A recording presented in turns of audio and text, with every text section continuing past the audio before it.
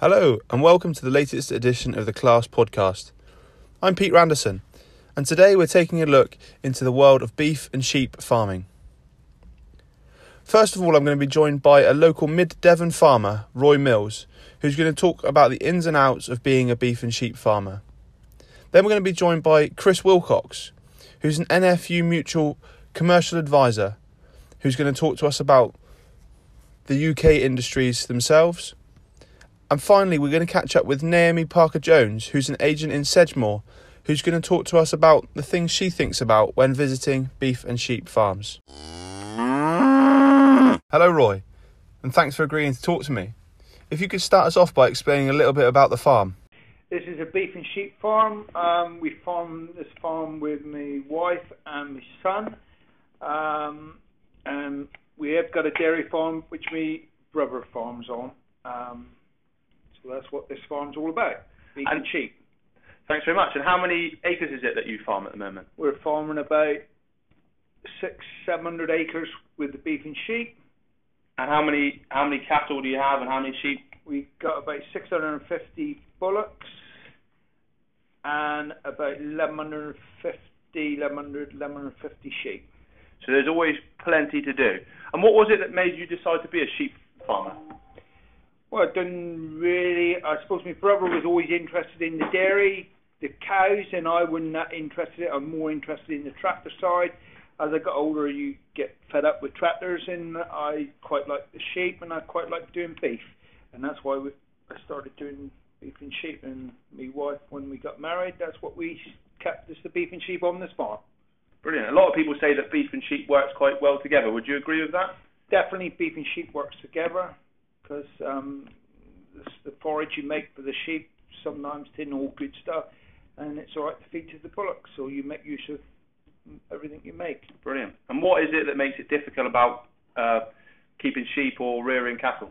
Well, for the sheep, it's when we're lambing, it's the weather. It's just a nightmare. If you have snow and that there, you're worried all the time they're going to get snowed in that year. So the weather would be the biggest player for the beef and sheep, because depending on what sort of weather you have for the beef, if you don't make enough forage in the summer or it's too wet to put them out and they paunch it, the weather's the biggest player of it. Brilliant. What do you enjoy most about your occupation, about being a farmer? Seeing all the newborn lambs when they're being born. It's just to see the cattle growing up into big cattle and just having good stock about it, just looking after it well. So it's like being proud of what you're Yes, that's what you're like making. Being proud of what we're doing. And what's the busiest time of the year for you? The busiest time of the year for us is most months, really. I haven't got a quiet time really, because we do a bit of contracting. We grow some corn, so there's not really what I would call a quiet time, but I suppose October would be the quietest time. And what's your favourite time of the year? Spring. Spring's a nice time. Any reason for that? It's nice weather. You see the lambs out playing, and you know you come into grass when you can turn your cattle out, and that is, spring's the nice time of year. Brilliant. And finally, Roy, if you were to give someone some advice or some advice which you'd been given when you started farming, what would you say?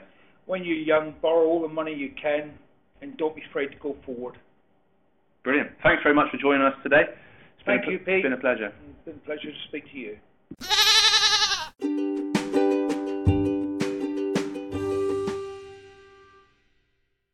So moving on to the next part of our adventure, and I'm joined by Chris Wilcox, local NFU Mutual commercial advisor in the southeast of England.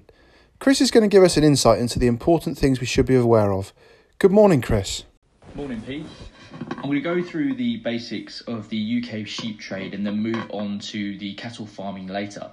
So currently the UK sheep industry employs 34,000 people and a further 110,000 people in connected trades.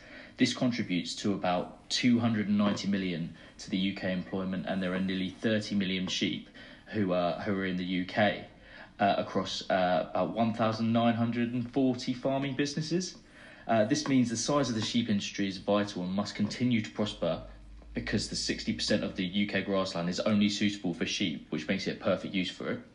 There are many different breeds of sheep which make up this industry, and the reason for keeping each breed differ hugely. Some breeds produce more lambs, and others require a less hands-on approach. This makes them perfect for the moorland farming.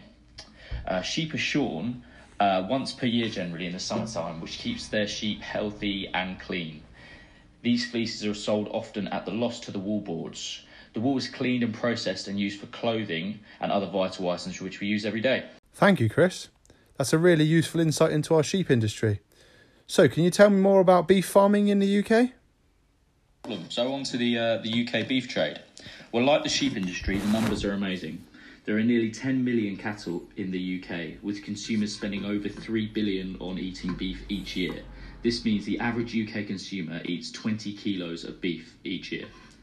The good news is the perception of the UK's farmers is that it is shrinking with the rise of veganism and vegetarianism, but the numbers just aren't reflecting that.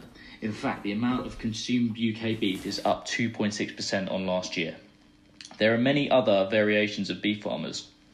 Some buy calves from dairy farmers and rear them to sell. Others have herds of sucker cattle.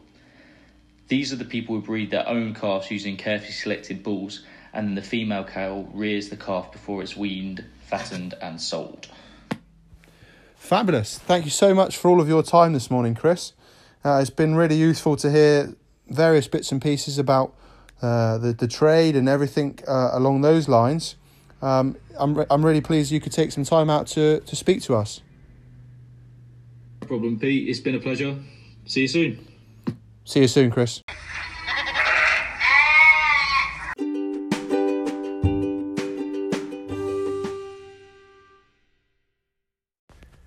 So there you have it, the inside track on the UK beef and sheep farming industries. For the next part of our podcast, we're catching up with Naomi Parker-Jones, NFU Group Secretary and NFU Mutual Agent in Sedgemoor, Somerset. Good morning, Naomi. Good morning. Naomi, if you're telling us a little bit about what you think about when you visit a beef and sheep farm, is there anything specific that you look for? I tend to set the scene when I first get there, whether it's a review or a new business call. I think it's important just to let the farmer tell you exactly what he does, and from that I think that makes the questioning structure much more simple. So if it's a quote, I like to hear exactly what they do, bearing in mind that 9 times out of 10 I'll be basing it on a like-for-like position. And if it's a review, I like to recap, because it's amazing how quickly they'll forget what they told you last year, and there might be little gaps that suddenly you pick up on. But essentially, I'm looking for the kind of information: are they breeding? Are they a suckler herd? Are they got breeding ewes? Or are they fattening? Because I think that tends to change whether or not I'm going to have a conversation, or how the conversation flows with business interruption. I definitely like to hear whether or not they are a pedigree flock or herd, or a non-pedigree, because that then triggers some conversations about single animal values, and perhaps whether or not you'd be thinking down the line of individual specified animal cover, so the loss of use. And I always, bearing in mind we've got a lot of levels, so we've got a lot of rivers, a lot of reams, I'd always be having a discussion about straying and worrying. Worrying is obviously key at the moment. There's big high profile in rural crime. I don't think a day goes by when I don't see horrible pictures of sheep that have been mauled by dogs. So it's topical. So we need to know, are there rights of way, how the rights of way manage, where do they graze their livestock, crucially what waterways are there, how do they manage those? Typically on the levels, if they're under one of these schemes where they're paid for looking after the environment, they might not have the option of fencing around waterways, or they technically shouldn't have the option, but they do because they don't want animals straying into the water. Rights of way is topical. We've had quite a few issues with claims for cows with calves chasing people and mauling people on rights of way. So it's very topical.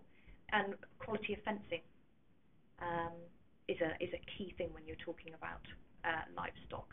Underwriters want to know it. It's a way of getting better rating if you know that the actual quality of the fencing is good. And then always back to who they actually work with, because that always prompts that conversation around whether or not they have employer's liability cover.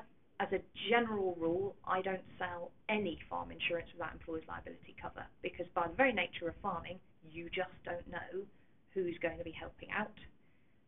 So I'd always have a robust conversation around that, which may or may not lead on to a conversation about risk management, which again helps us in getting the best rate out of the underwriter for that section of cover, but potentially is then an inquiry for risk management services. Superb. That's great insight for us and our colleagues to think about. I really appreciate your time. Thank you.